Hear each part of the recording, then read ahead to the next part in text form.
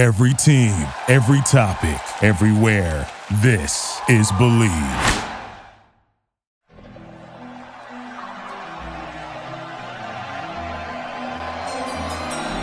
With the third pick in the 2019 NBA Draft, the New York Knicks select R.J. Barrett from Toronto and Duke University.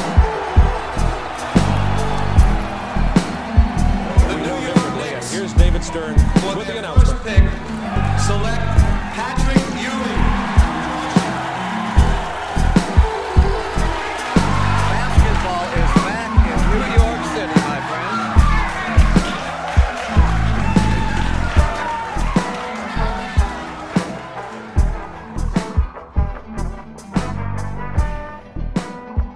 Hello, soccer fans. It's your boy, Prez, a.k.a. Isaiah Hartensteinbrenner, a.k.a. Kamertaj Gibson, here to guide you through the latest episode of Draft Strickland. It's Season 3, Episode 2. We stopped doing the total title count because this is a lot cooler and a lot more sensible for a seasonal podcast, so thank you for adjusting with me. On the last pod, we had Rafael Barlow from NBA Big Board to talk about what the hell this class even is, and we're going to keep talking about that, but sprinkle a little bit more Knicks context this go around. And to do that, I have two very, very special guests who you might be familiar with. One is none other, I can't even fucking speak, none other than Stacy Patton, aka co-host of Pod Strickland, when I'm not co-hosting Pod Strickland. And the other person is Tyrese London, a.k.a. the host of whatever that, what is it? What do y'all call it? The post-game thing? Run.down. The Run.down, a.k.a. where Tyrese complains about RJ Barrett after every game. I don't even know that. I've never tuned in. I'm just assuming. Anyway, they're here. We're here. They're part of the draft team, the longest tenured people on the draft team, dare I say. So we're already excited, and we're here to share a little bit of that excitement with you, listener. Tyrese, Stacy, how's it going? Doing pretty well, man. Still coming down off that match. That was an incredible watch. Yeah, it's good. Everything's going good right now. Did you watch it, Tyrese, or did you have your thing? I watched it, and it was... I was rooting for France. And poor Mbappe needs to slap everybody in the locker room. Yeah, he was insane. The hat trick at 23 is nuts. First since 1966. First hat trick? First hat trick in the World Cup final, yeah. Jesus. Yep. I was telling Stacy I made the poor decision to not watch the game because, I don't know, I just assumed it was going to be like fine. So I went to the gym, and then I was checking my phone. It was immediately apparent that I was missing a fucking extra classic that, like, it was me and like 5 other people in the whole gym who just didn't give a shit about soccer. And even the employees who were like at the check-in desk had the game on their computer and all that. And I was like, okay, I've made a mistake here, but it's too late now. So L for Prez. Alrighty. So 2023, I guess the first question I have for each of you is, what do we think of this class in general compared to the last class, with the caveat that, like, put Wemby to the side, because just including him makes it, to me, a whole different beast, but just put Wemby aside. And if you did that, hypothetically, how would this class stack up to the last class? Before we get started, I do have to make a few announcements. The first being that the Strickland has an Instagram. Check that out. Give us a follow on Instagram at thestrick.land. There is plenty of content that we're putting out there, so please check it out and definitely give us a follow. The Strickland also has a YouTube channel where you may or may not be watching this podcast and, getting a chance to see how beautiful Stacy and myself truly are. Check that out. There's a lot of good content on there aside from just the podcast. We also have the Rundown show that comes out after every game, the post-game show that's hosted by Tyrese and Sam. So check that out. And there's also some X's and O stuff that we have there, and that we're planning to do more of. So definitely give us a follow on YouTube as well. We also have a Patreon, which you may or may not know of. There is a $6 tier that gets you access to this podcast right here that I host every Friday with Prez. You also get access to the Knicks mailbag, the Strick bag, the Doug bag, hosted by Drew Steele, aka Doug. That comes out every other week. You also get access to the Strickland Discord, where the conversation never stops, especially not when the Knicks are winning 7 in a row. There are further tiers. There's a $9 tier that gets you access to Strickland Roll, my solo pod, where I rant and rave about the Knicks even more. You also get access to wonderful weekly articles, premium weekly articles by Jack Huntley and Matthew Marina, 2 of the best in the business. There are further tiers. There's a $15 tier, $30 tier, $50 tier, and $100 tier. Those come with a variety of additional benefits, like listening in on pod recordings, merchandise discounts, and even potentially co-hosting a podcast alongside yours truly one day. Whether you choose to subscribe or not, none of this would be possible without you. So, without further ado, let's get started. I mean, you go want ahead, to go first, Tyrese. maybe? No, go you ahead. you could put Wemby to the side. You could put Scoot to the side. Sure. And you could probably still say that like this class is significantly better than last year's. Would you take both the Thompson Damn. twins over Paolo? Yes. Okay. I think this was one of those. This is with me personally. Like Paolo has, credit to him. He's taken some major steps forward in the season, and I think if with the benefit of hindsight, if I knew he was going to be like a free throw god, I'd be like, okay, it's a conversation. But pre actual draft Paolo, then I would definitely take the Thompson twins. Okay, so Stacy, are you with that? Do you think this is like, if you take Scoot and Wemby aside, do you think this is comparable but better, or? I think in pretty much every way it's better. We can talk about it a little bit later, but especially for the Knicks. But it's also it's stacked at like kind of the most meaningful archetypes, right? So even putting Wemby and Scoot aside, you have a ton of like the guards that are sub 6'5" are really good shooters. You'd like to see the usage higher for a guy like Cason Wallace, but I mean he's got like a 4.3 steal rate, shooting 50% from 3. So I don't know if the Knicks like small Kentucky guards who lock up on D and take a lot of threes, but if they do, maybe they. But that aside, you have a lot of just these wingish shot creators. Who are very toolsy guys, and then you have like the specials of guys like Noah Clowney or it was really unfortunate what happened to Brazil, but you have some of these 6'9", 6'10", like jack of all trades, Swiss Army knife 4s, and then the bigs you have are pretty intriguing. I know you're still a Derek Lively guy, but I've been pretty high on Khalil Ware for a while. I buy the shot. And, he's got some athleticism. So it's just in every way you could say star power at the top, kind of loaded with big-time archetypes and very deep. I'm actually curious to see some of the guys who might go back to school next year if they don't, the guys that are probably talented enough to be first-round picks in most drafts that are just going to get squeezed, Because it's too deep. That's true. I didn't even think about that. One thing you mentioned... we can start off with that because I think it's interesting. One thing you mentioned is that this is a particularly good draft for the Knicks. So, notably, I did the last pod 2 weeks ago, and in that 2 weeks, we have gone from picking 8, 9, 10-ish to where the fuck is our pick right now? Anyway, let me see.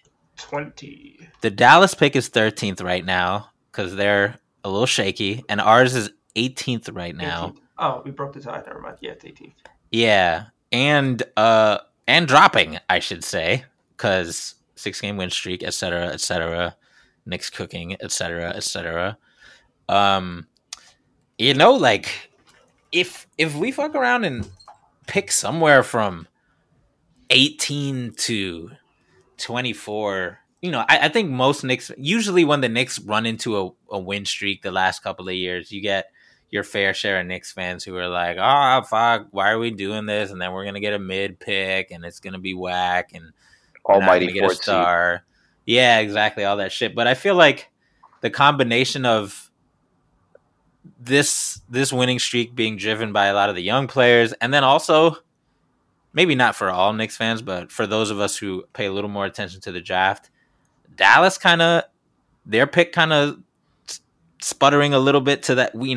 Dallas keeps their pick if it's a top 10 pick, so we don't want them to be too bad, but they're right in that like 11, 12, 13, 14 range, which is pretty nice. And, even if none of these picks are high, the combination of our winning being fueled by youth and having 2 picks, I feel like there's not as much complaining right now. So when you said, Stacy, this draft you think it's good for the Knicks, do you think that's because of like the depth, meaning guys who are normally really high going to fall to the teens, or was it more about like the kinds of players you want on the Knicks? Both, actually. Okay. Because, if there could be, like, if it was a draft that was very deep, that would be good. But if there are a bunch of 6'3", 6'4" combo guards, that's, unless, maybe they are looking at moving a guy like quickly, but, that's where we haven't even seen Rokas yet, right? But they seem to be loaded at that archetype. But they really, there's 2 types I think that they're missing. This is why I really liked the guys that I liked in the last draft kind of fit this. I think with Brunson here, and what they have, I don't even know that shot creation is the biggest gap, but the freakish wings, right? This is why everyone really wanted Cam to work out, because they're missing that archetype. So you mean like freakish, like physically? Just like, RJ is like an average sized wing, right? Mm. So, there's one guy I really like that fits this, but he's just kind of another guy. So guys who are true 6'7", 6'8", right? 6'10" plus wingspan can guard 2 through 4. I'm talking more about, I guess, physical tools than athleticism here, because a guy like Cam, I think, fit that. But as you've mentioned many times, can't really jump that high. But so that's one archetype. And then I think like where I'm still a little bit worried, and this is why I like Obi a lot. I love what he brings, but they don't have like a 4 who's like that Swiss Army knife defender. Randall's been better this year, but he has his limitations on that end. So like a guy like Gigi Jackson or Coleman Hawkins in the second round, those are the 2 types where I think this draft has a lot of guys that you don't normally see, and they're a lot of them are going to be available. So I think it's a combination of both of those things. Tyrese, where are you at in terms of like how this draft is shaping up for the Knicks specifically as opposed to other teams? I think they're able to get a lot of their archetype, and I think from the 3 years that we see them draft, I feel like we can say their archetype is less of a type of player and more of like a collection of traits. So like the ability to be versatile on defense in a vacuum. Like I know Obi Toppin isn't the most versatile defender, but like in a vacuum, you think he could defend 4 or 5. He played more center in college, and he was like a decent rim protector, along with like again Deuce, Quickly, Grimes, Sims, who's extremely versatile. I'm going to throw out the Keels pick. Actually, no, Keels actually was a decent defender in college, but I'm still throwing out the Keels pick because that was Payola. What do you mean Payola? That was RJ Barrett. We go get somebody from Duke. We go to your brother and sign the contract. Anyway. Yeah, I'm passing on. I mean, it's early, but passing on. Minnow and Brown are exactly that archetype that we need, right? Yeah. And who's Brown? Kendall Brown. Oh, Kendall Brown. I forgot about him. Is he playing? I don't know, but I think that so. He looked good in Summer League. For the extent that matters. But the point is, like, that's like Trevor Keels, like, even if he looks better than he did in Summer League, what's the path to him getting minutes over, the guys that we have? I never got it because I was just sad that EJ Liddell got taken, but like I'm not gonna like really fault them about like a 42nd pick because last year's draft, the 2021 draft alone, like gave them years of value. But yeah, I feel like at this point their archetype is basically like high feel, high processing, and ball skills and the ability to like be coachable to being like at most a really good defender, if not an average defender. So yeah. I feel like those are the traits that they like, and this draft has a ton of guys who fit that bill. I think the front office has been really team boring. Like they've been like, okay, fundamental dude doesn't really wow you, but like he's so solid that like you're gonna get value off the rookie contract. And it's kind of like the way Memphis drafts, or like they've taken more swings recently with guys like Zaire and stuff. But you look at Memphis's drafts and they're all just like, okay, really boring fundamental dude who like does what we need him to do and can just slot in, like Desmond Bain, boring fundamental, Santi Aldama, Brandon Clark, Xavier Tillman. They're similar in the sense that like Zaire's they're obviously way different players, but like Zaire and Obi were higher picks and they deviated slightly in terms of being like, all right, with Obi, he's not quite the defender we like, but he gets buckets. And Zaire, they're like, oh, he's a little raw in theory, but this motherfucker's 6'10", so fuck it. And they also smart player too, right? So yeah, and I think they also did that. Yeah, go ahead. Sorry. I think they also did that because like it was their lotto pick, like right. So it makes sense to like take a stab in the lotto, and the Knicks haven't picked in the lottos aside from Obi. So last year they could have, right? So they made the best trade of the offseason, and I don't want to hear anybody talk about it anymore. So I mean, I tend to be with you, and I definitely hate when people are like, they did it, they traded out to dump salary. They got 3 more picks that are together probably more valuable than that 11th. But is there a guy that you would have? I'll ask both of you. I think I know who you wanted, Prez. I think I wanted the same guy. But is there a guy that if they didn't make that trade, Tyrese, that you think they would have been targeting based on the criteria you're mentioning? I mean, like if they didn't make that trade, we heard some rumors, but I'm curious. We heard rumors of like AJG, but like I think they wanted Johnny Davis badly, and as soon as Johnny Davis came off the board, they were like, we don't care about the draft anymore, and they traded it out. Yeah, we heard they also liked Jalen, but I think for whatever reason, Jalen was on the other side of that threshold where they were like, I don't know. And yeah, once Johnny came off, I think AJ, I don't know if it was the injuries, the youth, or both, but that was enough to move them off him.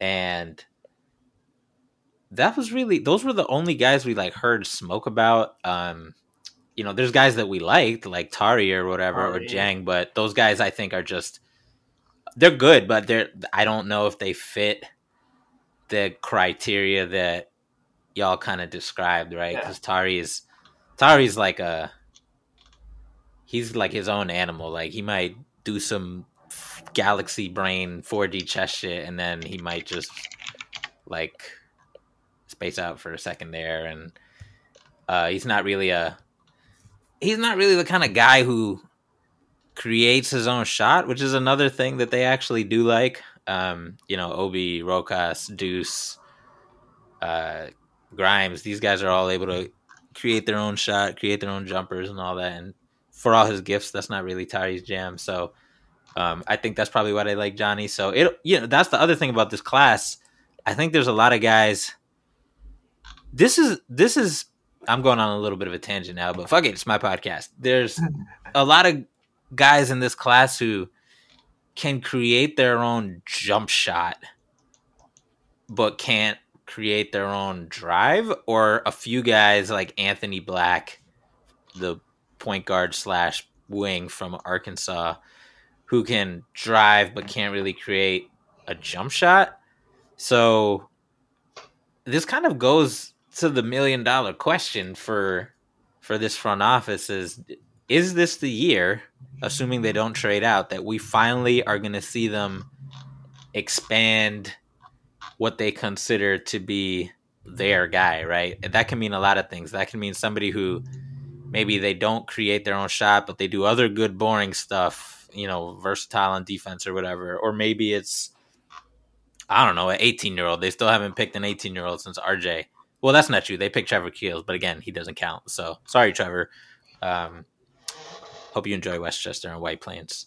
So I don't know if there's a way to really answer that question, but I guess my question for y'all is like, on the one hand, part of me wants them to kind of switch it up, but on the other hand, they've been fucking killing it. So like, shut the fuck up, Prez. Let Walt Perrin cook doing how he does. Like, where do you guys fall in that?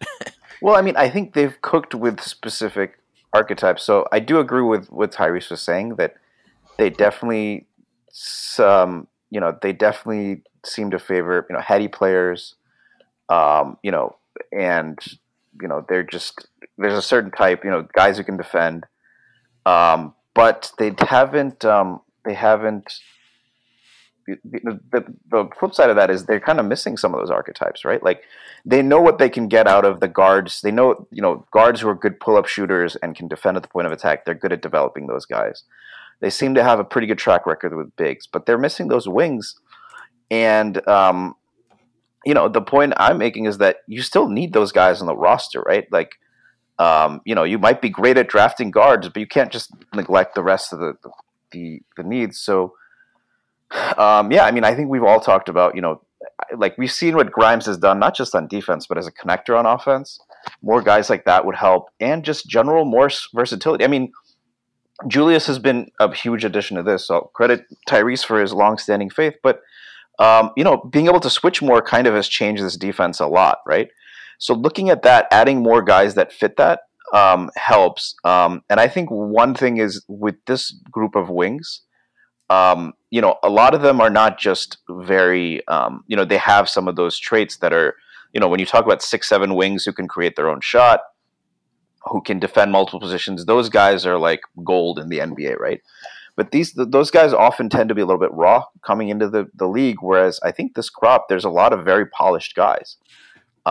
There's one guy in particular, I think, who kind of epitomizes that, but even a guy like Jarace Walker, right? I mean, I think that the shot is good enough where I think he probably doesn't end up in that tweener space. There's some shades of a guy like Xavier Tillman to me with the versatility, but the motor, the passing, I think is really good. Those are just a couple examples, but these guys are polished. So I think we can kind of get the best of both worlds where we hit some of those traits that the Knicks like. And, then the things that Tyrese mentioned, but also can kind of expand beyond just the archetypes they've gone for previously. I think what'll probably happen is like they will just get their type in a 6'8" body. Like I don't think they're gonna do this. Right. I don't think they're gonna deviate too much from it because ultimately speaking, like I don't think they want a star. I feel like their team. We're gonna be picking late, presumably, so the odds are pretty low. Yeah, and I think at this point they're just kind of like we want guys who can like come in and fill in the cracks, or like if we need to maybe trade a dude, we have another dude like ready to like assume his position. It feels like that Atlanta / Memphis kind of idea where it's just like, okay, we can trade dudes, and then we have another dude coming out of the factory who could just like eat up 20 minutes a night and like still fit into our ideals and be a solid rotation player for us. While we have our main guys in place and we have a bunch of picks in order to like make a trade at some point. Except on like Atlanta, we're good. Yeah, right. Key distinction. True. But like you look at a guy like Chris Murray, and I brought up his name a lot, and I'm like, he feels like the perfect wall pairing pick for this organization. Like boring 60 true shooting, boring double machine. Boring, like older. Yeah, he can drink. Already has his brother's in the NBA already, so you can kind of use that as kind of like a bit of like a starting point. Obviously, Keegan is better, but I kind of feel like he just fits the philosophy of what this front office wants. And there's also like, hey, he can like be a stock guy, like. You can play him at the 4. There's a chance you can potentially play him next to Julius and like feel significantly more confident about it because he shoots 38% from 3 on like nearly 6 attempts per game. He just fits that kind of mold of what the front office wants to do versus someone like Gigi Jackson, who like I know Prez is in love with Gigi Jackson, which I understand. Like I've seen he's good, but like someone like Gigi Jackson, you do question his feel. You question, like, can he make those, like... For people listening who haven't seen Gigi Jackson, he's like 12 years old. He would be the youngest player in the NBA, and he's super gifted, but he definitely is just out there, like, hooping. Like he's only 17. Like, he's vibing. And like, I don't blame him. I don't blame him. I think he literally just turned 18 yesterday. So like, yeah, I just kind of feel like a GG Jackson. He has all the physical tools. He makes a ton of sense, but like, I don't think the Knicks want to invest like 2 years into having somebody develop feel. Yeah, I would agree with that. I mean, I think that they probably would target wings before a guy like Chris Murray because, I mean, are you guys high on his ability to play the three at all? No, but I also watched him think that enough. I think he's more of a 4-5, but I feel like the front office kind of wants a 4-5. Yeah, I mean, Prez, so I don't know if you heard, but he has a twin brother. So if you've watched that guy play, there are quite a few similarities. I know Keegan plays the three for Sacramento because I've watched a fair bit of the Kings, and he's adapted pretty fairly well. I mean, it's him or Harrison Barnes, right? So by any comparison, he'll be a little bit more lively in the legs than Harry. So I see why that works, but it'll be interesting. One thing, I don't think they'll end up taking two players, but in the past, the times we have seen them kind of swing for the fences are with those second picks, right? And the front offices have changed a little bit, but like Mitchell Robinson comes to mind. That was an absolute swing early in the second round. And the IQ pick, it didn't seem like a swing to us at the time because we were like, okay, this backup microwave guard guy, like cool, but that seems kind of odd. But I'm pretty sure their justification, aside from World Wide West just screaming, was like, what kind of upside might he have with the ball in his hands that he didn't show, right? Like, so that was a swing. So there's been like little tiny hints of them taking a little more risk, but very controlled. And then here's another thing I thought of, right? Like, they're different sides of the front office, but the front office traded for Cam, and Cam, like, we know they had a certain vision for how they would use him as a role player, right? Like, none of this fucking and one mixtape Paul George shit that everybody wanted. It was just attack closeouts, hit open threes, play defense, blah blah blah. Would you say the Cam trade was an upside play? Would y'all say that or no? I don't know what I would even answer. I'm just curious. I would say that, yeah.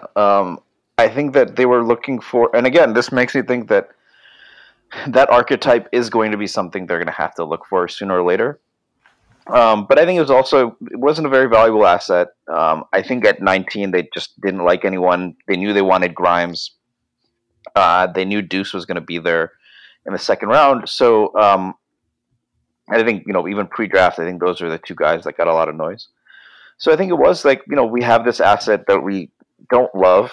Let's see what we can make happen with Cam, and he fits that. So it's an upside play in the sense that if you do get a 3-and-D wing at this point who can who can finish as well, like that's not a star, but that is kind of a home run swing, right? Just because of how difficult that archetype is to find. So I would say, yeah, it was. I think it was more like. Oh, go ahead. No, go ahead. I would say that I think it was more like they thought they were making a trade this offseason, and they bought Cam at like a discount because they thought he might be able to slot into the rotation because they might need to like fill bodies. So less of an upside and more just like a practical thing. Yeah, so like say you have to trade Obi or RJ or whatever in a Donovan Mitchell deal. Like I think they kind of knew that like he was going to get shipped at some point. And I feel like they thought they would have the chance to get him. And if that's the case, then like you're maybe trading RJ. And let's just get like another dude. We know Tibbs can put him into the role that we ideally need him to play. And like he's 6'8" and he has some talent. And he's going to be fairly cheap to acquire with like a second round, like a first round pick. That's highly protected and won't be in the lottery. So I kind of feel like that was just kind of them going, okay, this is a hedge just in case that we need to like get more rotation players. We're not paying a premium for it, so let's just do it beforehand. Gotta let you know, the NBA season is heating up, and there are still so many things yet to be settled. Yet to be settled. Oh my God. Like Are the Knicks going to win the Atlantic Division? I keep mentioning this, but it might be possible. Who knows? They are streaking, and the season is falling apart for the Celtics after they lost 2 in a row to the Magic. Just kidding. When I'm looking to get in on the action, I bet with DraftKings Sportsbook, an official sports betting partner of the NBA. New customers can bet just $5 pregame money line on any NBA team to win their game and get $150 in free bets if they do. Check this out. Right now, everyone can earn up to a 100% boost with DraftKings stepped-up same-game parlays. Go to the DraftKings Sportsbook app, place a same-game parlay, and combine multiple bets like which team will win, total rebounds, and more. The more legs you add, the bigger the boost, the bigger your shot to win big. Download the app now, sign up with code TBPN, place a $5 pregame moneyline bet on any NBA team to win their game, and get $150 in free bets if they do. That's code TBPN only at DraftKings Sportsbook. Minimum age and eligibility restrictions apply. See show notes for details. Those are both good arguments. I'm just trying to figure out if any other shit that the front office has done can give us hints as to how they might approach this year's draft, assuming, and this may be a very faulty assumption, that there's no other big possible trade that kind of shakes everything up ready to happen this offseason. So I don't know. I think I agree with both of you in the sense that like it was a limited upside play, but it wasn't like an upside play as in what we mean when we say we would like Walt Perrin to take a home run swing in the draft. Like when we say that doesn't mean we want to find a nice 3-and-D player late in the draft. When we say that, we mean pick a motherfucker who's 6'10" with a 38-inch vert and could get hot or something like that, something crazy, but has some glaring hole in his game or whatever. So, yeah, I don't know if we can really take any hints from Cam or anything else from last season. Like Brunson doesn't really, like Brunson was Brunson.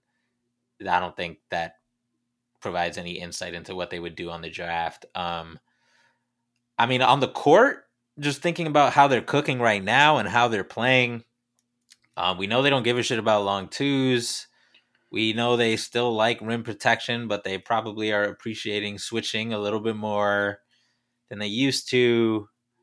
We know they have a few guards who are pretty much rock solid, and Rokas chilling over there. So I do think I'm not going to rule out them taking a guard if there's a guy they really like who falls, but I do think if I had to bet, I would still bet on a wing for sure. Here's a related question. So we referred to it before, but the Knicks have 2 picks. They have Dallas's pick, assuming Dallas doesn't tank completely, and they have our pick.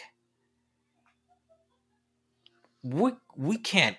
We're not gonna take 2 guys, right? That seems kind of crazy? It's already. Well, I know, like Jericho at the 4, we could use another player there, but like, what do y'all think? I mean, I do think that's probably why. I mean, none of us have liked hearing it, but that's probably why they are open to moving a guy like quickly, right? I haven't heard much of Obi being moved, but I would imagine a decision one way or the other is going to come by the end of the season. If Randall continues to play this way, and Obi doesn't take a step on defense, maybe they do take. But so I think that Cam is gone, right? That opens up a spot, and I think at this point I would bet on it being Obi. But if Quickly doesn't improve his shooting, maybe they do look at a guy like Wallace. I know you like Keontae George a lot. There are some options to replace that as well, right? I'm just assuming real quick. I'm assuming those 2 guys are going to be like gone. Yeah, we're picking. Those are top 10 guys. I mean, yeah, but it's fluid, and you never know. They're sub 6'5" guards, And Stacy, that's a good point, Stacy. And I seen a lot of mocks that reflect that reality, which is like very few short guards actually go that high, and some of these shits have Keontae like they're like, oh, he's playing well. Maybe he'll be a lottery pick. I'm like, word. You're right. You're right about that because like Ty was like the point guard of last year's draft, and he was 6'3", and he didn't go into like the back half of the first round. So like, yeah, and if those guys are gone, you also have a guy like Terquavion Smith who kind of fits that Quickly type mold. So I could see them But even I don't think they're going to trade quickly. But I think a decision will be made about Obi, one way or the other, or Randall. In which case, they will. I think there will be space for two players, and like you said, maybe one of those is more of a marinate guy. The other question I'll ask. So Tyrese, I'm curious on your thoughts on that, as well as do you think they would try to consolidate and move up, and will there even be an opportunity to do that in this draft, given how stacked it is? I think they'll try to move up. I think the league will go no. And I think, Again. yeah, they're just gonna go like, nah, we don't want to move anybody. Like, who are you gonna try to trade up for that the team was going to be like, yeah, we want 2 picks? Because like you gotta think about it, a lot of teams have 2 picks. That's like true. if you think about like the realistic move up range, you look at someone like New Orleans. Assume the Dallas pick is like, say they stay in the range that they are now. So 13th, 14th, 15th, 12th, like a pick around there. And assume the Knicks pick is, say, just 20. So 20 and then the Dallas pick, 12, 13, 14, 15. What's that getting you? Okay, so like just going up from like, let's say, the Dallas pick, right? You look at Utah. Are they going to try to move down? No, they have 3 picks already. Golden State? No. Toronto? Maybe Toronto, but like I doubt it unless Masai wants to blow it up. Do it, Masai. Bring us Pascal. The Pelicans? No, they don't have any incentive to trade down. They already have a lot of players. They're already deep. Yeah. Oklahoma City, of course not. And then Orlando, they already have 2 picks, and both those picks are going to be in the lottery. So, like, there isn't really much opportunity to move up because, like, 2 picks isn't going to really incentivize teams. And a player is going to incentivize them either because they're closer to being paid. And a lot of teams have prospects that are as good as, if not better than, the players on the roster currently. So here's a devil's advocate. If you're one of those teams that has depth and multiple picks, aren't you already seeing what you can get from teams that don't have picks? And couldn't you, like, I'm imagining some kind of like clone of Brock Aller on another team who's like, all right, if I have 2 picks and I get another pick from the Knicks and I can still get my guy, now I'm cooking. And I can turn one of these extra picks or 2 into future, or is this just too much like 4D chess? Yeah, I just kind of feel like, what are you gonna do with like 3? Like, if you come out of this draft with like 3 players, if you're like Orlando and you come out of this draft with 3 players after you already have like a solidified, I want to say solidified core, because like you have Paolo. You have a core and no bench. You have friends. Like, you have no bench, but still, like, I think it's easier to get a bench when you have cap space. And like, I don't think any team that had 3 picks would. I think if I was Orlando and I was like, I'm going to turn one of these picks into 2 picks, then I'm going to turn one of these extra 1 picks into some other shit, whether it's a future pick. Because these teams are similar in that, like, they're all tanking. They're similar to the Knicks, even though the Knicks aren't tanking, in the sense that where the Knicks are now, they have depth, talent, they're producing, but they still need to consolidate, right? I feel like these teams are going to, and I'm not saying they're going to do it right now, but getting some future assets for a consolidation trade, like OKC doesn't need that because they already got like infinity picks, but these other teams, I could see them, thinking some galaxy brain shit of like, if I can turn an extra pick into a 2026 pick, eventually, like, you're not going to have, like, Paolo, Franz, Bull, Wemby, or, it's just, like, some of these guys are going to have to go. I shouldn't say never, because I know some of these. They just want to be the Raptors South, right? So they're just an assembly line. But then the Raptors South would have ball skills, though. That's the thing. Like Raptors South, skills, but better. Bull. Oh, so go ahead. That's what I'm saying. Like, they would have ball skills except for like the Raptors wings who just like are 6'8" and tall, and that's it. Quick hot take pop quiz. Would y'all trade one of the? I'm gonna ask y'all this because Schwinn asked me this. Would you trade one of our picks for Bull? No. Would you trade Obi for Bull? Yes. Okay, just Orlando curious. Wouldn't do that. I think Tyrese would trade Obi for like a bag of chips. I mean, like, I would trade Texas Obi barbecue flavor bag of chips. Give me some Texas Roadhouse rolls for Obi Toppin, and like you could get me in there. But This Roadhouse. You must learn, young grasshopper. yeah, we gotta do a Strickland road trip to Texas. Come I down don't to be in San the South Antonio. like that. Going back a little bit to the Knicks, though, I do think while the consolidation is a need, how much do you think the fact that they have all of these guys on? So they've added, they've had contributors on cheap rookie deals, and they've added guys on big free agent contracts, which mixed results. Obviously, Brunson, I think, has been a home run. Fournier didn't quite hit the way they wanted it to. Randall, we'll see. It certainly seems to be promising of late. But now they're going to have to pay some of those guys, right? They paid RJ. They're going to have to, like, Quickly and Obi are up for extension. Cam, it looks like that ship has sailed. But now that some of these guys are no longer going to be on rookie deals, and the Knicks might start to run up against the cap, do you think the need to kind of bring more cheap talent into the pipeline with picks would get them to use multiple picks in this draft? Yeah. I basically been of that opinion that like they're going to probably be shipping some dudes out just to reset assets, which is why like you're hearing about Quickly being like available for a first round pick. I don't think they want to trade Quickly, but I feel like if there's an offer on the table that they can't refuse, they will trade Quickly. Especially. But what does that mean though? A protected pick, not even a first round pick in the year 2024 or later. Even protected? Even protected.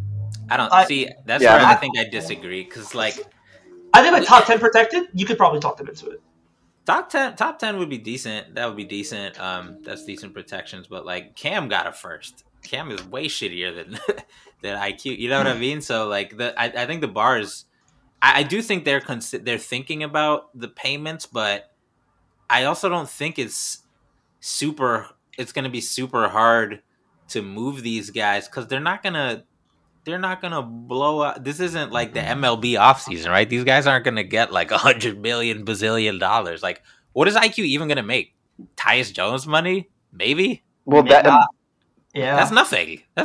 What's Obi gonna make?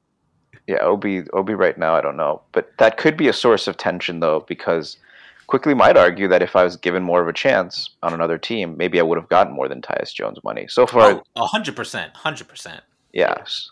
So if that feeling is mutual on both sides, you could see that as kind of the source. But I tend to agree with Prez. I don't think they would ship him out for like a top 10 protected pick. I think it would have to be unprotected, or maybe two or something. Yeah, or like a young but productive vet. Like Michael Bridges isn't available, but if the Knicks had to package Quickly to get a player like that, or like if they traded for a guy like OG Anunoby or something, I would. That's like the kind of value I think that would get them to part with Quickly. Not saying it would happen straight up, but you know what I mean. Like the kind of trade they would be willing to part with them. The reset assets thing is a good question, and I wish I knew how Rokas.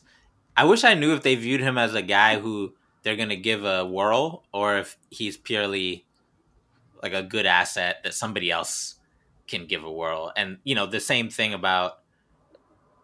Like, he's useful because they don't have to start the clock on paying him, whatever he is, backup point guard, third string point guard, starting point guard. That's also appealing to anybody who would theoretically trade for him, right? Is you could just keep him there and bring him whenever. And it's just the easy plug and play rotation player, probably. So I have no idea how their plans fit into that, but maybe he's a way for them to do that, so I wouldn't be surprised if they're trying to get a second player who can do that as well. Not necessarily by being overseas, but just by being a rookie, like we see with Deuce, right? Like, he's productive. Yeah, he's got his warts, but they're paying him like $5, so it is what it is. I also think like Rokas is a unique case because like he's the second best prospect in Europe right now, aside from Wemby. So like. And when Wemby gets drafted, he's arguably the best prospect in Europe, who literally will cost you nothing, and will be think he's gonna heavily. Come over? I think he comes over if there's an ability for him to get playing time, but you can sell that to a lot of different teams. You could be like, okay, well, you have the second best prospect in Europe right here, and he's going to cost you nothing for 3 years. Yeah, and then man, if you call up Orlando and say, hey. We'll give you this Dallas pick for Rokas. I heard your second best guard is Terrence Ross. Looks like you could use a little help. What would come back? Bull? No, they're one of their. So right now they but- have. I mean, they wouldn't do this because it's too high right now because the Bulls are dog shit, and the Knicks are contributing to that by whooping them twice. Right now, the Magic's pick is 5th, and the Bulls pick from the Vooch trade that is now the Magic's pick is 7th. But say, for whatever, say the Bulls are like whatever a little better, and their pick ends up being 10th, and Dallas is 13, and the Knicks are like, hey, go down a couple spots, you get Rokas and 13, and we get 10, and we get our guy, you get your guy. Like, I can see that. I can see that. But I could also see other teams being like, yo, he hasn't even played here. Fuck it. I mean, fuck off. True. But I mean, even if they don't consolidate or do those things, I still think if they pay these, let's say they pay all of them, they extend OB and IQ, Sure. it's going to be more than they make now. I think you're right to say that it's not like they're going to get huge contracts. So at that point, I think you start to look around and say, and if they ship out guys like Fournier, you might start to look and say, well, do we need some more cheap young talent, right? Yeah. And so adding multiple guys like that might be why they would use both picks as well, right? So. And we saw in the draft where they took a bunch of guys, the Deuce draft, they're not afraid of. I mean, it's a little different because Deuce was a second rounder, and so was Sims. And so was Rokas Rokas. hasn't come over, right? Yeah, but they basically stashed all of them. Like, Sims and Deuce didn't really play. They played. Looked like they were going to stash Grimes for half the season until everyone got COVID. Thanks, Tibbs. But yeah, I was going to say, I'm pretty sure that was not the front office's plan. And now Tibbs will never stash him again, so it's okay. But yeah, I could. It'll be I totally get why they did the trade they did last year, but coming into this podcast, I had more.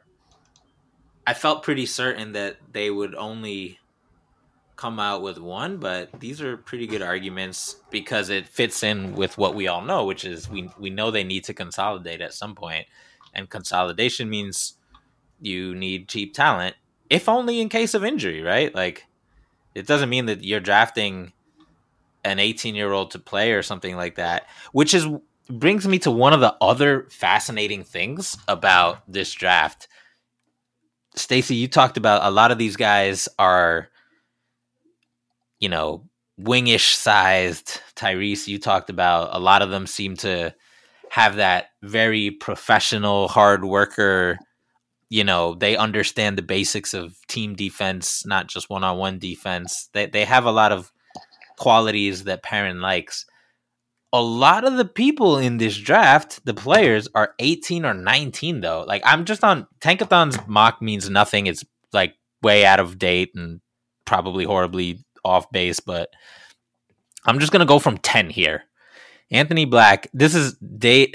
They don't even have Jet in the first round. I know. Age at draft time is like. Yeah. Anthony Black 18.9, Walker 19.3, Dylan 19.2, Ware 18.7, Derek 18.4, Grady 19.1, then Terrence Shannon Jr. 22, but then Flip from Duke 19, Julian Phillips or Julian Phillips, I don't know how you say his name, 19, Lively 18, Chris Murray 22, might as well be like 35, Ryan Rupert 18, Turk 19, but almost 20 years old. Gigi, 18. Kaluma, 20.8. That seems like an old man in this class. Leonard Miller, 19. You mentioned Jet, 18. Jurasic, 18. So if they do intend to have at least one of these guys to be just kind of on ice for a consolidation trade, they could justify an upside swing if they're working under the assumption that they may not be ready to play 20 minutes a game right now, but by the time we do a consolidation trade, they'll be well versed enough in professional ball to work it out. Of course, the one kind of snagging point for that theory is if the consolidation trade comes this offseason, either before or after this draft, because that would mean you need them to presumably fill a hole sooner rather than later, in which case them being 18 kind of makes it a dicier proposition.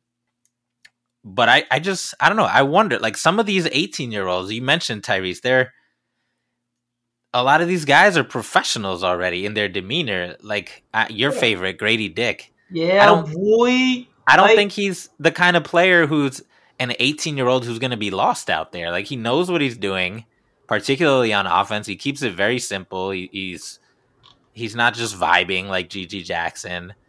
And there's a lot of guys like that, I think, like which Stacy said it earlier. So how do y'all feel about the whole don't draft kids thing this year? Is that out the window because of this class and their specific personalities, or am I just a wishful thinker? I think that's 100% correct, and I think that's part of the reason why even the top guys are so polished, right? I mean, I will echo. I think that in this case, I think to hedge their bets, which is something this front office likes to do a lot, sometimes to a fault, I think they'll probably go one of each, depending on. So I think that if they take kind of more of a swing, or if they take a younger player at 13, I mean, especially after hearing Tyrese talk about it, I do agree that I think Chris Murray seems like very much a Nick, just given his prototype. You know, they get an older guy. He's pretty high floor, can slot right in. But I think at 13, so you mentioned Grady Dick.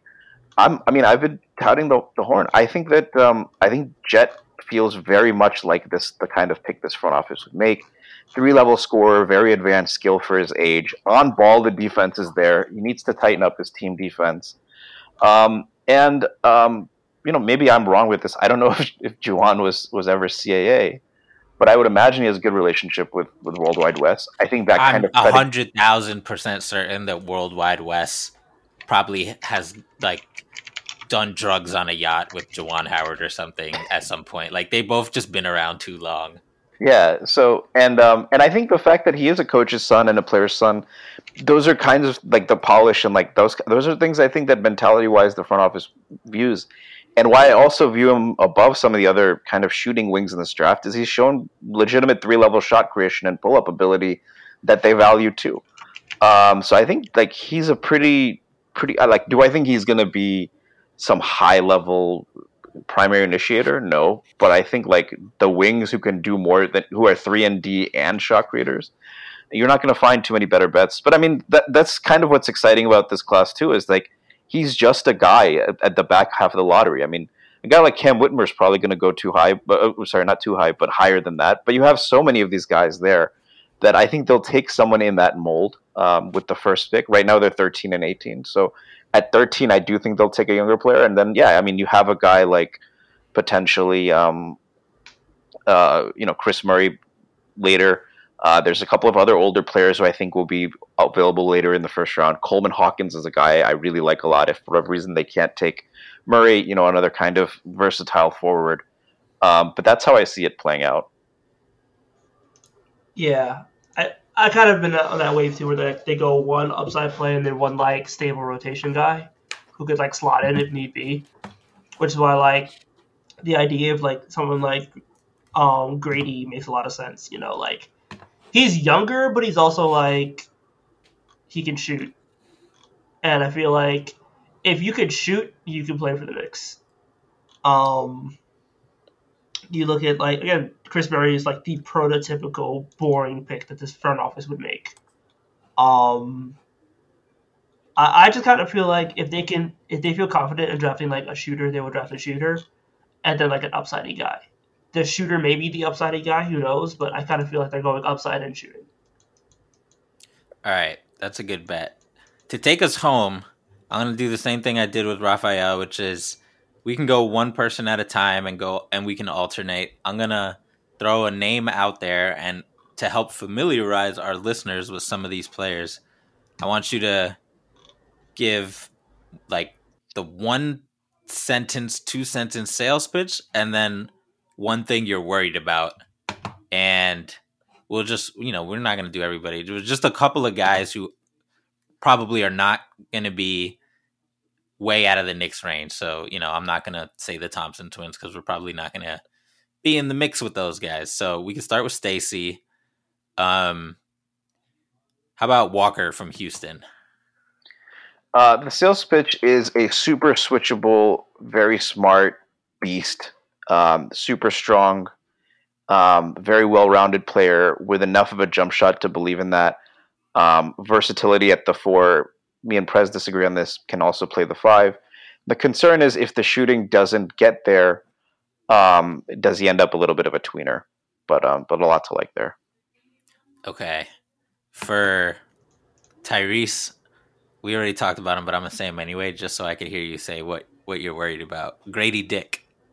Okay, so all-world level shooter who's immediately slots in as like potentially like one of the 15 best shooters in the league. Like day one, I think I'm that high on his shooting. I think like he also can do things defensively. Like he's long enough and like lanky enough. He's 6'8" for people who haven't seen him, and I've had some people tell me 6'9". So he looks. But is length as important as girth? All right. A question for listeners to answer depending on how they feel about this in their personal life. Yeah. I'm not answering that on the spot. But yeah, I think he has enough like length and enough like shooting ability to stick in the league. The question is, how passable can he be on defense? And if he's not that passable on defense, then what is he? Aside from just like cheap shooting, and do you want to take that as high as he might go? Okay. Next, Cason Wallace from Kentucky for Stacy. This is the kind of pick, if the Knicks weren't stacked at guard, I would be a huge fan of. Combines elite point of attack defense with, when I say elite, again, steal rate over 4. Deuce McBride is one of the guys I was highest on in terms of point of attack defense, and I think Cason's a better prospect at that end than him. But he's also shooting the ball at an extremely high level. I loved what I saw from him in the Michigan game, went 4 for 4 from 3 in a game where they needed all of those. Really great competitive fire. His usage, the downside is his usage is significantly lower than you would like from a lead guard prospect. So if he isn't a guy who can access the rim or who's going to play on ball and score a bunch, does he end up more in that Patrick Beverly mold or in that kind of 3-and-D mold? And if so, how is that upside worth like a lottery pick? Also, Okay. I'd also argue, like, is he just another Davion Mitchell? Is he just like younger Davion Mitchell? Like, and was Davion Mitchell worth a lottery pick, especially when you got Deuce in the second round? Yeah, So It's true. Davion's really good, but that's a high pick. All right, for Tyrese, Terquavion Smith. Oh, Turk. All right. I gotta think about this for a second. I think the thing with Turk is like He's a for people who haven't seen him, he's a point guard, shooting guard, sophomore, and and he's also fun as fuck. Passing is phenomenal. I feel like he's able to use his length pretty well. I think he has only a 6'7" wingspan, but I feel like his ability to like anticipate shit in plays, like his team defense feels like really solid to me. I think the question is like, does he ever get to the point where like you want to give him the usage that he commands? And I feel like that's also been like a thing I've noticed recently, where it's like some guys look really good with the ball in their hands. Do you want to give them the ball in their hands? especially when you got a lot of cooks in the kitchen. Yeah. So like, is he going to be able to play on a team where like they're going to be prospects as good as, if not better than him? And if he isn't, then how valuable is he as like an off-ball dude? How valuable is he as like just another connector who could just keep the ball moving and hit like catch and shoot threes instead of just like crazy off the dribble shit? It's kind of like the Deuce question, where it's like Deuce is really good with the ball in his hands. I think he hasn't gotten there in the NBA as yet, but like off the ball is how long it's going to take to adjust. And if he can't make that adjustment, then what is he at the NBA level? True that. Stacy, if you haven't watched much of him, that's fine. I'll pick another guy. He's kind of a late. I shouldn't say late because it's still December, but he kind of burst onto people's radars. Taylor Hendricks. Have you gotten a chance to check him out? I've seen less of Taylor Hendricks.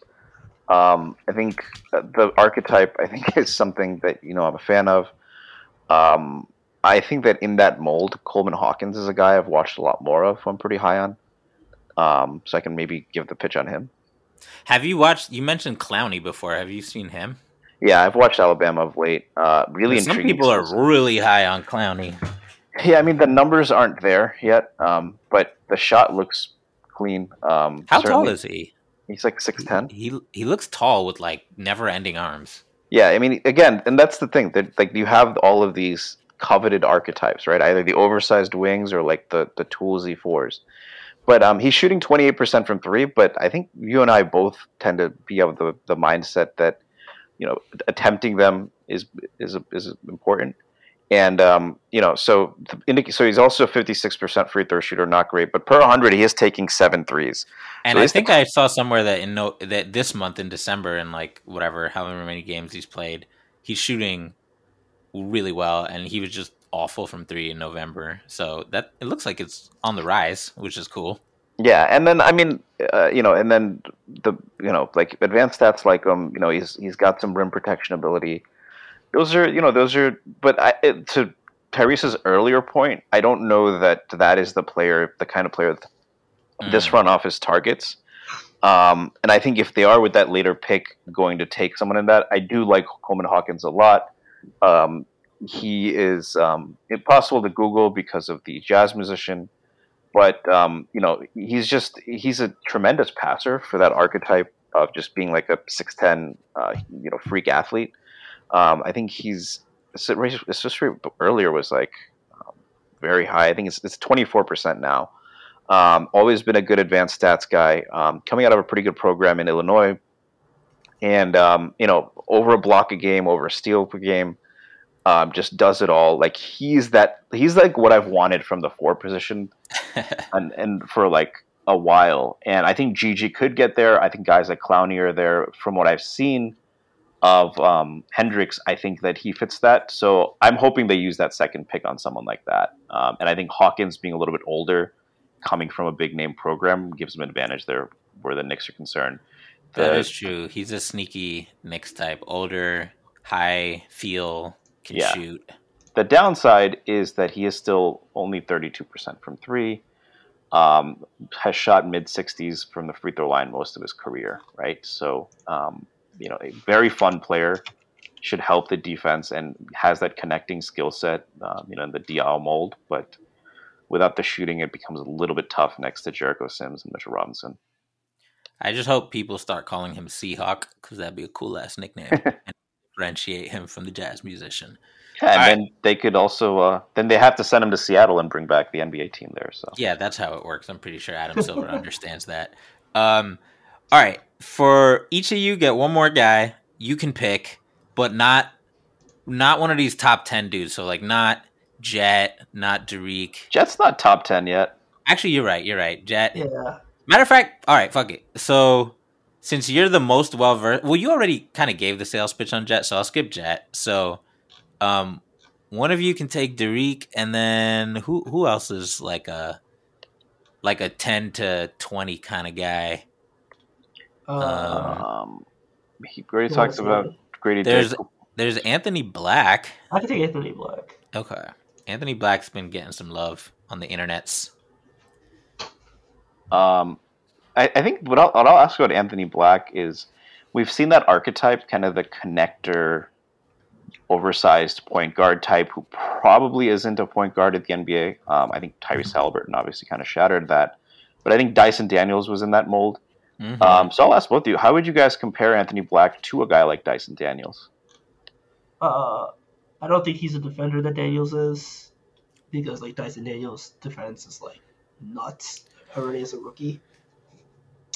I don't know if he's going to be that level of like ball handler, that level of processor.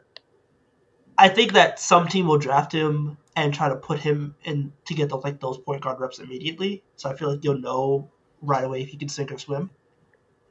But I I'm more skeptical about it. But I do like the fact that he's able to get to the line. I do like the fact that he's still hyper efficient, and I do feel like the usage thing, I don't think it's that much of a concern yet. But at the same time, it's like if you're 6'7", I feel like 6'7" with the ability to pass as well as he does, the ability to shoot as well as he can, and like the ability to just like get free throws, like, you should be hyper aggressive. And the fact that he's not makes me very skeptical of him being a point guard. I mean, part of the reason he's not hyper aggressive is because they got a lot of future NBA players on that team. True, and also Arkansas is like yeah, egalitarian as they come.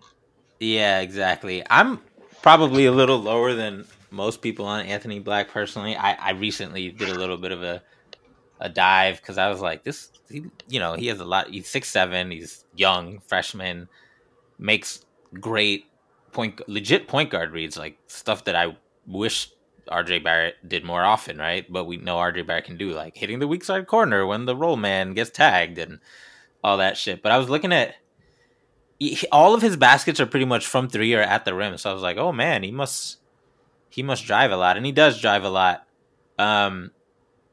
But I don't know. The way he drives, I don't know if that's gonna work in the NBA. He kind of is just like, I'm 6'7", I'm not slow. He has decent burst, and he has a little bit of shiftiness and stuff like that. But I don't know if that kind of bully driving is, maybe if he puts on a lot of weight like RJ did, it could work.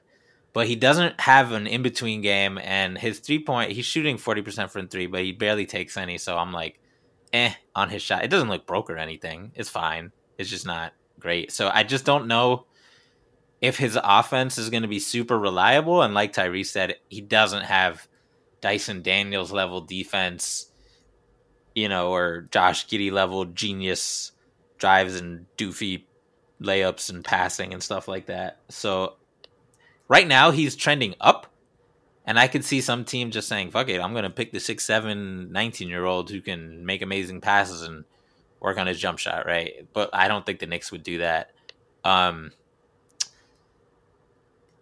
There's a couple of other guys, but those are the ones I was most interested in. Are there any other... This is the last question I'll ask y'all. Is there any other players who we haven't really mentioned who you guys are keeping an early eye on over the holidays who might be in that 13 to 20 range? Leonard Miller. I like the idea of Leonard Miller a lot. Yeah, he's for people who don't know, Leonard is on the G League Ignite team, and he's still really young. He's 6'11". When Scoot Henderson got hurt, he played a little bit of point guard for the Ignite. He's kind of just learning to play organized ball for the first time. He was just destroying random Canadian public school kids before that. So what is the idea of him for you? Tyrese? I think you're on mute. My bad, I was coughing. But yeah, like the idea of like a big wing who can rebound his ass off, who's still like, who has a bit of like, I think his processing needs to like tick up a bit, but like defensively can be like a 2-stock guy, huge, who can like eventually get to the point where like the shot is passable. So like the idea of like maybe like a 3 to 5, who's all like hyper efficient. You could probably get more free throws, but I think the Ignite free throw thing is weird because like, I think it only take like 1 free throw for 2 shots. Mm-hmm. Yeah, you got to check a site that does the conversions on all that.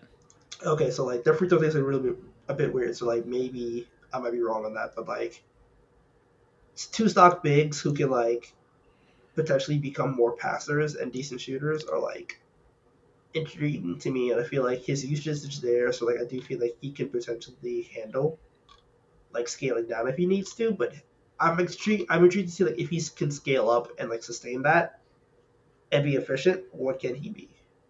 Kevin Durant, right? Oh my god. I was gonna say like Laurie Markkinen maybe, but like yeah, let's go there. Don't compare him to my son, the finisher. Man, I don't want to hear it. You, like, whatever voodoo that Julius had 2 years ago and DeRozan had last year went to Lauri Markkanen of all players, and it makes me sick. The difference is Lauri Markkanen had like the greatest big man shooting season ever as a prospect, and is now finally getting around to that. If Lauri Markkanen was in the draft right now, you'd be like, "Oh my God, Lauri Markkanen, white boy shooter." Okay, yeah, but that was like, man, he might be too tall for you, actually. So maybe not. No, I like tall. I like tall players. I was just like, hey, Caruso's Harrison Barnes is playing over Caruso on a playoff team, and it turns out he is, because Harrison Barnes is going to make the playoffs and Caruso is floundering. That's true. I say that now, but Caruso goes to Golden State and they win the chip again. So like, who cares? All right, Stacy, who you looking at? Who you monitoring? I think we've talked about a lot of the guys. Kel'el Ware is a guy I've seen mocked everywhere. Everywhere from 10 to 30. Kind of in more of a sleeper mold. Jordan Hawkins from UConn is a guy that I've been a fan on for a while. Just like the polish and the scoring ability. I personally thought if he had gotten the minutes last year, he could have made some more noise. He's one of those guys I think that's getting squeezed a bit just because of how deep this class is. You'd like to see more in terms of his passing as well as just interior scoring, but he can really shoot the ball, shooting 43% from three on 17 per 100, which is pretty nuts. Damn. For comparison, Quentin Grimes, one of the reasons Tyrese was huge on Quentin Grimes was that Quentin Grimes was at, I think, like 14.9 3-point attempts per 100. Another guy, Bones was, I think, about 15 per 100.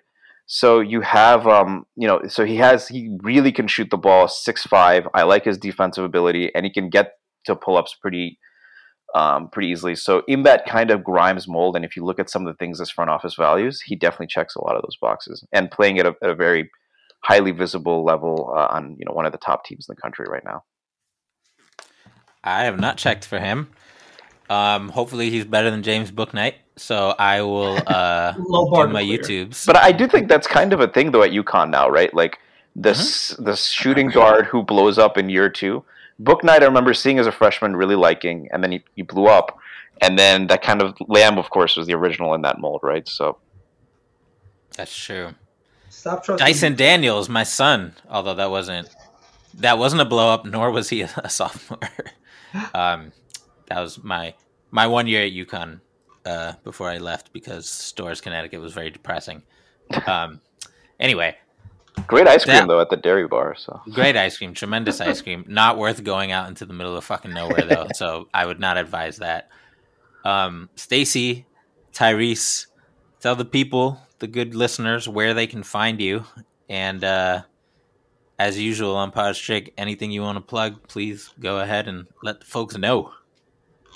You can find me at StacyPadden89 or on, as Prez mentioned, the Pod Stricklands that he is not hosting with our illustrious co-host Shwinny Poo. And in terms of plugging, I'll plug the Believe Next podcast, which I also do with Matt Miranda. We took a little bit of a hiatus, but we've been putting out some more stuff. So if you enjoy listening to me talk about the Knicks, then catch up with me there. Yeah, you could find me at Frank Barrett 118 on Twitter. I just want to plug the Run.Down. It's this podcast that me and Sam do for post games, after Knicks games. Sometimes it'll be Drew on there. Sometimes it'll be Frank as well. They're rare appearance from Schwinn. I advocate for him not to come on, and then he's like, "Fuck you, I'm coming on." But otherwise, you can find us there for post game. We shoot the shit. We talk about the Knicks. Chat's involved. It's a great time. All right. Final question before we get y'all out of here.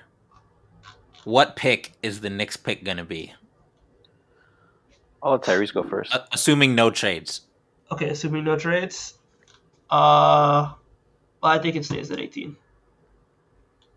I think they are a clear play-in team, or not a play-in team, a playoff team, and I think that they stay at 6. I don't think they get higher than 6, though.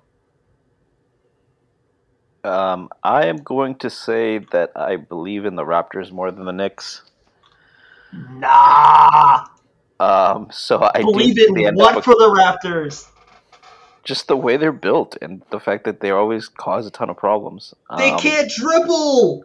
I think Stacey's trying to move to Canada. Okay, let him cook. Nah, actually, that is probably the most. There are some good Raptors fans out there, but that fan base annoys me the most on Twitter. But I like the way they're set up. So I think the Knicks finish somewhere around, and then there's teams like the Heat. Who knows? The Hawks could always resurge. So I'm going to say I think the Knicks end up in the play-in. I do think they will make the playoffs, but I think they probably end up more like 15 or 16 than where they are now. All right, you heard the prophets. Take note. We'll get. But I definitely hope later. Tyrese is right for that. For that. Either way, I'll be fine. So, folks, thank you for joining. Listeners, thank you for listening. I will plug our draft previews, which are dropping from now through the new year. Originally, it was going to be 2 parts, but there's so many cool players in this draft that we're turning it to 4 parts. Part 1 is already out. Go check that. And stay tuned for parts 2, 3, and 4, where you can learn more about a lot of the players we discussed today. And that is it for our podcast, so we will see you in 2 weeks. Basketball is back in New York City, my friend.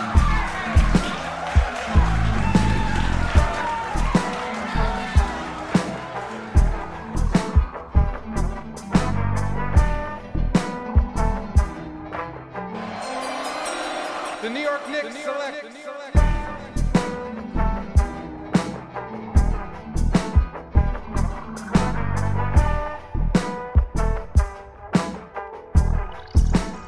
The New York Knicks select.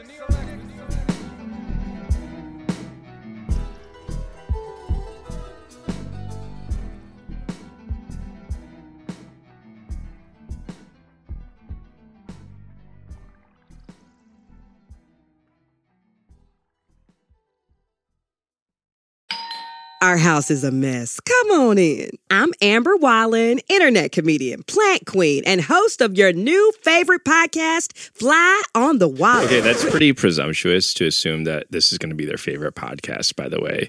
Like, come on, Amber. Anyway, that wasp that you just heard interrupt me is my husband. And co-host, Benjamin Wallen, also a comedian, and I host people at our home. I have a great wine collection in my cellar. Well, you mean the mini fridge? Yeah, it's a mini fridge. It's a mini fridge. New episodes of Fly on the Wallen drop every Wednesday. Listen in as we discuss relationships, books, and keeping our sweet baby kid alive while we make laughs on the internet. Subscribe to Fly on the Wallen wherever you get your podcasts.